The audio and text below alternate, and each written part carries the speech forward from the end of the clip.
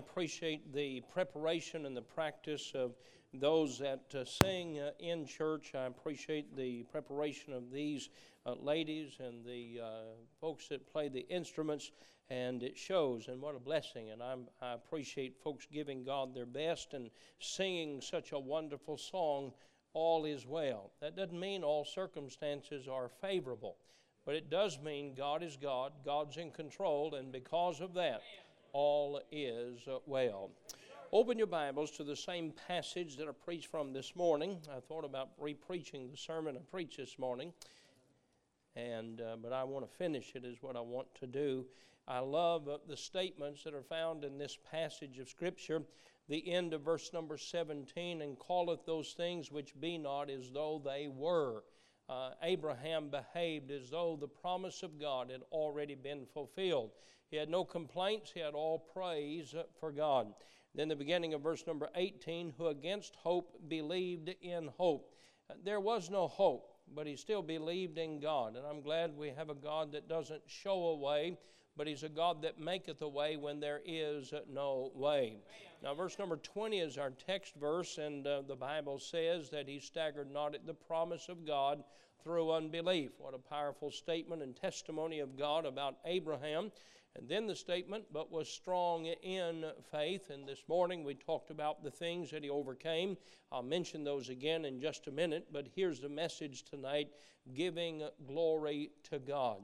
I want to preach not just that he did, but how do you give glory? How do you give glory to God? An instructional message I trust that we'll not just hear and understand, but that we will follow. Heavenly Father, I pray that you bless the preaching of your word tonight. I desire to bring honor and glory to you. I desire to preach in a way that is scriptural instruction for our lives, and it will affect our behavior. It will affect our thinking. It will affect how we treat others. It will affect how we communicate with you during this week. I pray that our attention would be given these next 25 to 28 minutes. Lord, help us on purpose to understand spiritual warfare takes place right now, as the devil will do anything to keep us from hearing the truth. But the truth of the Word of God is what we need in our lives. Help us to receive it. In Jesus' name I pray, amen. Excuse me. We learned this morning in the message that Abraham had to overcome several obstacles to keep his faith in God. I said that God's will always leads us beyond our ability, which requires us to have faith in God. Only God can fulfill His will in our lives. I'm not able to accomplish God's will, but He enables me. You are not able to do God's will, but He will by faith enable you. As God had a will for Abraham's life, God has a will for your life. And you may not think it to be important, but it is very important. And it's not just about you, it's about who it affects of you doing God's will. Don't miss the thought tonight that it doesn't just affect you doing God's will, it affects others doing the will of God. We learned this morning that Abraham had to overcome personal sin and by faith trust in God. He had to overcome not having a human pattern. No one else had ever done what God had promised in his life and Sarah's. He had to overcome weakness in associations. He never blamed anyone. He simply trusted in God. He had to overcome personal failures. He'd given everything he could do, even did wrong trying to accomplish the will of God. He had to overcome failures. He had to overcome the present circumstances, but he did, and he had strong faith in God, as the Bible says in verse number 20. And then the Bible says in verse number 20, giving glory to God. Now, let's focus our attention on this thought. This giving glory to God did not come after Isaac was born. This giving glory to God is how Abraham lived the 25 years of waiting on the promise of God. He didn't give God the glory once the answer came. He was as excited about the promise as he was the answer, and he believed it to be so true. He believed it to be real. The things that were not, he acted as though they were already. And he gave glory to God. Abraham is an example of how to live while we're working through the circumstances of life and give glory to God. He gave glory to God before the promise was fulfilled. He gave glory to God during the difficult circumstances. He gave glory to God during his failures. He gave glory to God rather than blame any delay on anyone else. And Abraham weighed the human impossibility of him becoming a father against the divine impossibility of God being able to break his word, and he decided nothing is impossible with God. And I'm going to praise God not after the answer comes, I'm going to praise him now. Now, we all understand praising God for great things he have done. We all do that, and we should. After God blesses us, we should say, praise the Lord. Glory to God. I'm glad for what he has done. We should give God the glory for what he's done. But what about what he's promised to do in our life? What about what you're still waiting on? What about the disappointments in life? Are you still giving glory to God? Do we give him glory before the promise is fulfilled?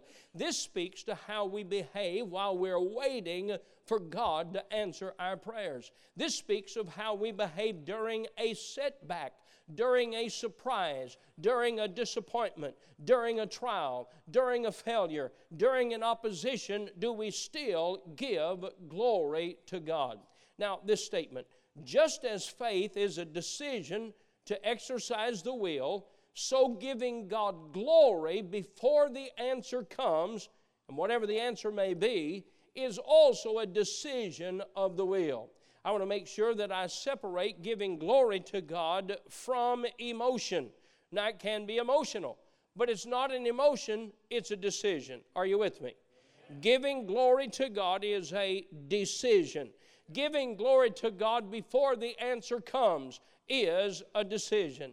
Giving glory to God, no matter what the answer is a decision. Now, it's interesting for me to note, after seeing this truth in Romans chapter 4, as I began to study other people of faith in God, it is interesting to note that all of them were people who gave glory to God before the blessing came. Now, I'll not go through a lot of illustrations, but give you a sampling and understand the people who give glory to God no matter the circumstance, give glory to God no matter our inability, give glory to God no matter what the obstacle or situation is. That is the attitude of folks that God works in their life in a great way. Daniel gave praise to God before he went into the lion's den. The three Hebrew children said he's going to deliver us, one way or the other. Whether he gives us more time here or takes us to heaven, we're a child of the King. You can't take our life. You can destroy the body, but you can't take our life. Paul and Silas went into prison, and as they went into prison, they didn't just praise God when the earthquake came and they were delivered. They praised God while they were in the prison. Now, I want to say it again. This is not an emotion. It's a decision. You say, well, I don't know if I mean it. Friend, can I tell you something? We ought to tell God. And I want to show you tonight what the Bible says. How do you give glory to God? We ought to tell God. We ought to live in our lives that we give glory to him. Now, the word glory in the Old Testament as related to God is connected to the greatness and the splendor of who God is. When I think of an illustration of his splendor, I think of the Queen of Sheba who came to see Solomon because she heard of his greatness. And she wanted to know if it was true of his greatness and of his wisdom. And when she came, she said, the half has not been told. It's greater than I even expected. When you look at the glory of God in the Old Testament, it speaks of his greatness. It speaks of his splendor. I want to tell you, he's a better God than we even know that he is. He is a great God, and that's why we can sing, all is well. In the New Testament, the word glory is connected to the words dignity, the word honor, the word praise, and the word worship. When we put these together, we find that glorifying God means to acknowledge his greatness and give him honor in any circumstance. Now, I want to say that again because that's the purpose of the message right there. When you put the two definitions of the Old Testament and the New Testament of the glory of God, we find that glorifying God means to acknowledge His greatness and give Him honor regardless of the circumstance. The Bible tells us in 1 John that greater is He that is in me than he that is in the world. He is a greater than God. Some of you have been here a while. You heard the sermon I preached on a greater than God. In one summer, I had written down just a little more than 300 prayer requests. Those prayer requests would include ministry requests and ministry needs. It would include the staff. It would include the deacons. In fact, I prayed for them twice, the deacons. And then it would include those for salvation, missionaries, and those that are special needs. And at more than 300. And I'll never forget that morning in early summer as I looked at those prayer requests. In fact, I'll never forget, Scott Moore's name was the first on the list after the ministry request as I began to pray for the people because Scott Moore had learned that he had cancer. And his boys were small boys. They're growing up now. And they were little boys. And I was brokenhearted in praying for him. Now, I'll never forget that morning that I looked at those prayer requests and the things that we were working on in that summer, and I felt overwhelmed. And I said, Lord, I don't want to feel overwhelmed. I want to live in victory. I pray that you'd help me. Lord, help me. And the verse came to mind, greater is He that is in you than he that is in the world. And I looked at that verse in 1 John and I saw that greater than. And I recalled in school and writing on a chalkboard. I won't explain it. If you don't know what it is, ask later. And you would take two numbers and you'd write a greater than sign between the two numbers pointing to the greater than number. And I took all of those prayer requests that day and I wrote the name Jesus beside every one of them. I wrote the name Jesus beside Scott Moore, cancer, and I said Jesus is greater than cancer. When I got to the end, I found that God is greater than every problem, every circumstance, every trial, every tribulation that we could find. And I went from feeling overwhelmed and heavy in heart to shouting and rejoicing that we have a greater than God. And glorifying God is recognizing that He is greater than all our needs. Take your Bibles and go with me, if you will, to 1 Chronicles chapter 16. 1 Chronicles chapter 16. I want to follow just some simple Bible instruction on praising and glorifying God. Not just praising God, but glorifying God. There's a tad difference between praising God and glorifying God. Look at chapter 16 and verse number 27. 1 Chronicles 16:27. In these verses, we'll see two actions on our part that make up the act of glorifying God. I want to give God glory. I want to give Him glory not only after the blessing, I want to give Him glory during the burden. As I carry the burden, as I go to God in prayer, as I claim the promise, I want to give God glory. There are two things that we'll see here. First, we ascribe or give glory to Him because it's due Him. Second, we bring an offering to God as part of the worship that glorifies Him. Now, offering is not necessarily money, and I'll say more about that in just a moment. Look at the verses, if you will, verse 27, 1 Chronicles 16. Glory and honor are in His presence. Strength and gladness are in His place. Give unto the Lord, ye kindreds of the people, give unto the Lord glory and strength. Give unto the Lord the glory due unto His name. Bring an offering and come before Him. Worship the Lord in the beauty of holiness. Fear before Him all the earth. The world also shall be stable, that it be not moved. Let the heavens be glad, and let the earth rejoice, and let men say among the nations, the Lord reigneth. Let the sea roar in the fullness thereof. Let the fields rejoice in all that is therein. Then shall the trees of the wood sing out at the presence of the Lord, because he cometh to judge the earth.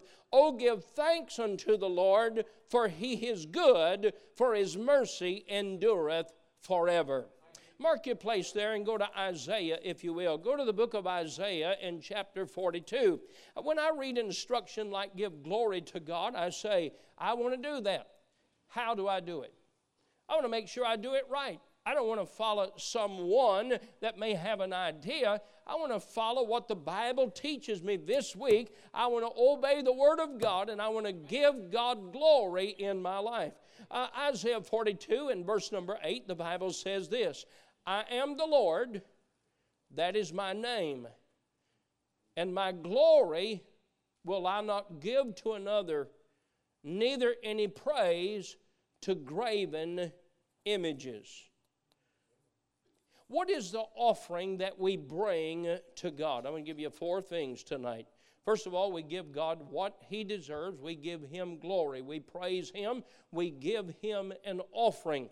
The first thing we do is we recognize that he is glory. We recognize his splendor. We recognize his position. We recognize his power. As they sang a while ago, all is well, not because circumstances are all good. All is well because he is God. That's exactly what the Bible is teaching. And then we give an offering. What do we do in giving an offering? Well, glorifying God in an offering means, first of all, agreeing with all he says. Glorifying God means I agree with his word. I'll never understand those that try to correct the word of God. I never understand those that have given themselves to try to say that the Bible is not the Word of God or the King James Bible is not the Word of God. I'll never understand that. Why would you stand in a classroom trying to sow doubt in the minds of men and women about the Word of God? Giving glory to God, first of all, is saying, I agree with everything you say. I want you to look at Isaiah chapter 42 and verse number 5. Isaiah 42 and verse number 5. Thus saith the Lord, he that created the heavens and stretched them out, he that spread forth the earth, and that which cometh out of it, he that giveth breath unto the people upon it, and spirit to them that walk therein. I, the Lord, have called thee in righteousness. Now, glorifying God means I agree with all he says. Now, we live in a world today that even the most simple of principles, the most basic of life, the world is trying to prove that God is wrong. You know what they're going to find out? They're going to die in their error, and God will live on in eternity. They can change the name, they can change the description, and it's obvious what we're facing in America today. It's not a political argument, it's a spiritual truth that they're working to disagree with everything God says. I said it this morning. I don't need an archaeologist to prove that the Bible is the Word of God. Now, I enjoy when an archaeologist has enough sense to agree with the Word of God. But by faith, I believe what God says. How do I give him glory? Whatever he says, that's what I agree with. I read in the Bible. I said this morning in the Sunday school lesson, most people don't disagree with the Bible because the Bible contradicts itself. They disagree with it because the Bible contradicts them. So to glorify God, the Bible teaches us to glorify God means to agree with everything he says about himself. Take your Bibles and go to Psalm number 19. Psalm number 19. Go quickly to Psalm 19 and verse number 7. Psalm number 19 and verse number 7. This is a great verse. We're learning how to glorify God. I don't want to have just an emotion, though I want to be emotional, and that's all right. But by principle and obedience, I want to know, yes, I gave God glory in my life today, not because he answered a prayer, but just because he promised one. Look at verse number 7, Psalm 19:7. The word of the Lord is perfect. It doesn't say it's 99.9% correct. It's perfect. converting the soul. The testimony of the Lord is sure, making wise the simple. Now, what Abraham did for 25 years before he held that little baby in his arms, before God gave that promised seed, before Isaac was born, Abraham glorified God. That means he agreed with everything God said. When somebody said, Abraham, you're crazy to believe that. I mean, you've been believing that. You've been saying that 15 years. You're crazy. I still believe it because that's what God said. Some say to us today, well, the Lord is not coming. You've been preaching that forever, friend. Let me tell you something. Jesus is coming again. Whatever that book says is going to happen. And to glorify God means I do not question the Word of God, but I agree with the Word of God. Second of all, how do I glorify God? I not only agree with His Word, I prove it by living it. Obedience is the best proof to tell me I agree with the Word of God. To say I agree is one thing. To let it instruct my manner of life is another. The Bible talks about our ways. Our ways are to be pleasing to Him. Take your Bibles and go to Psalm 103. Psalm 103, to glorify God means not only to agree with the Word of God, but it means to obey what we agree with. It means to obey the Word of God. Psalm 103, and go down to verse number 17. But the mercy of the Lord is from everlasting to everlasting upon them that fear Him, and His righteousness unto children's children, to such as keep His covenant, and to those that remember His commandments. But it doesn't stop there. To do them. Not enough to know what the commandments are. Not enough to say I agree with the commandments. To glorify God means that I obey the commandments of the Lord. John chapter 14, verse number 15, if you love me, keep my commandments. It didn't say if you love me, go to a praise and worship service and act like you love me. He said, love me by obeying my commandments on Monday and Friday. And so we glorify God. Abraham glorified God, not after the baby was born, though he glorified God then. He glorified God through the process as if the baby was already there and the promise was already fulfilled. He gave glory to God. Some of you going through college, sometimes you begin to question, give second thought to whether you should continue to do what God put you to doing. If you would learn to glorify God in your life, look, if you live in doubt, you'll find problems. But if you live in faith, you can move forward. Glorify God. Even if you're a junior, again, glorify God. You've been praying a prayer God hadn't answered for 5 years. Give God the glory. You see, if you let one thing cause you to open up the opportunity to complaining to God, you'll start complaining about everything. Our attitude ought to be, first of all, praising God, glorifying God, because that's who He is and that's what He deserves. But second of all, in our offerings to God, what do we offer Him? We agree with Him. Second of all, we obey Him. Third of all, we glorify God by proclaiming His greatness to others. We glorify Him by proclaiming His greatness to others. Take your Bibles and go to Psalm number 78. Psalm number 78. How do I glorify God? How can I live my life in faith of the promises of God like Abraham set an example? And I said it this morning. Abraham's example is the same example of that of Noah and others. Noah is not an example on how to build an ark. Noah is an example of faith in God. Abraham's not an example, and I don't know if anybody's looking for one to have children at 90 and 100, but he's an example of faith in God. We learn in Psalm 78, we glorify God by telling others of His greatness. Look at verse number 1. Give ear, O my people, to my law. Incline your ears to the words of my mouth.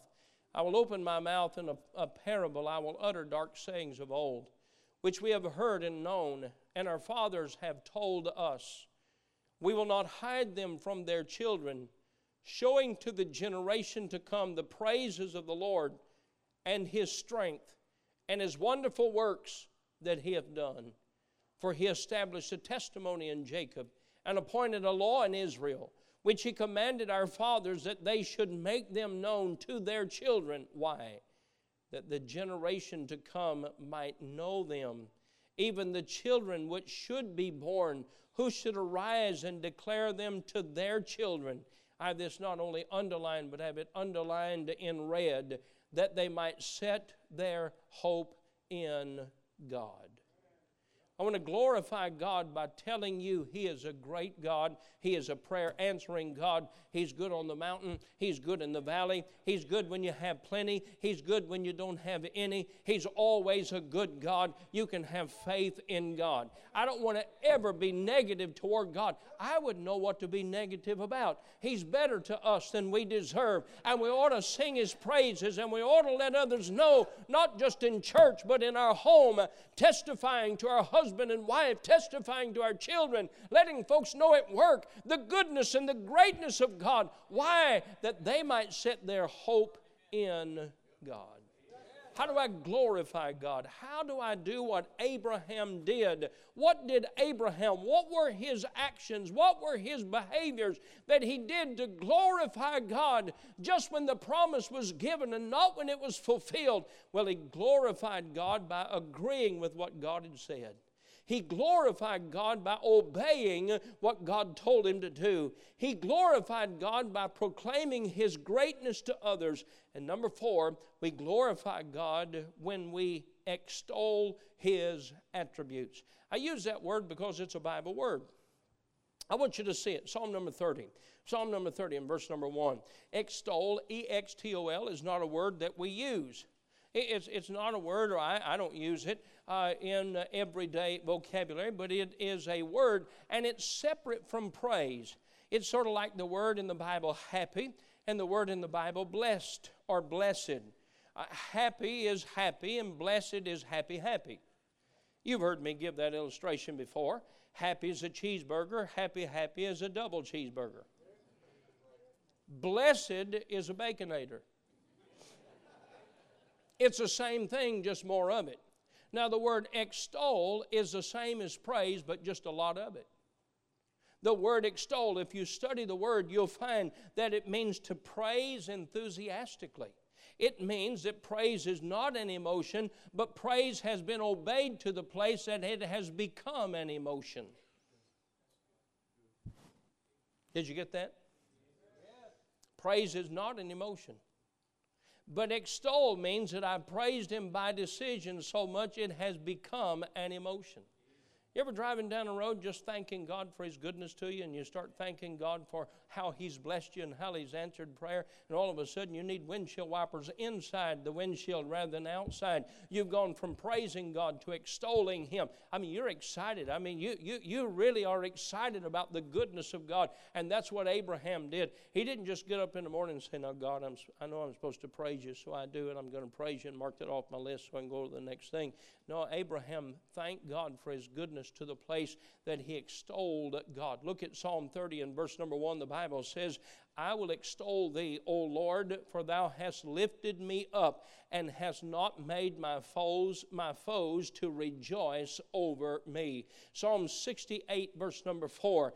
Here we have the word extol again. Sing unto God, sing praises to His name. By the way, that's why we come to church. And singing is not just it's not a physical exercise, not a breathing exercise. That's not why we do it. We are together praising God.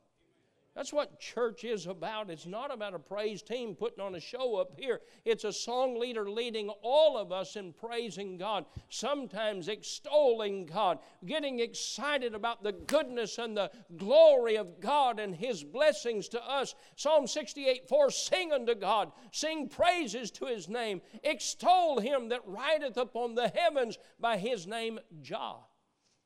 You know what that is? That's short for Jehovah. And rejoice before Him. Listen to these words in Daniel 4, verse 37. Listen to these words. Now I, Nebuchadnezzar, praise and extol and honor the King of heaven, all whose works are truth, and his ways judgment, and those that walk in pride he is able to abase. He could have killed Nebuchadnezzar, but he brought him to the place to realize, you're just a king and a temporal one, but I am the King of kings and Lord of lords. And Nebuchadnezzar said, I praise and extol him. Now when we come to church, we praise the name of God. We extol the name of God. When we go to our place, our private place of our walk with God and our fellowship with God, yes, we ought to praise Him. We ought to praise Him by decision, but praise is when it becomes emotional and we extol Him. To glorify God is to recognize His attributes. He's holy. He's faithful. He's merciful. He's gracious. He's loving. He's majestic. He's sovereign. He's omniscient. He's all-powerful. And that's just to name a few.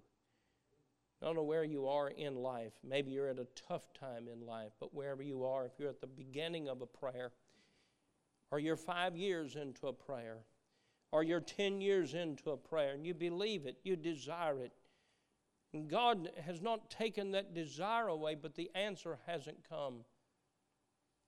Praise Him and give Him glory now. Don't just say, I'll give you glory when the answer comes. Give Him glory right now for what He's going to do. Stand with me, if you will. Heavenly Father, thank you for the instruction of the Word of God. Thank you for the example of Abraham. Lord, thank you that Abraham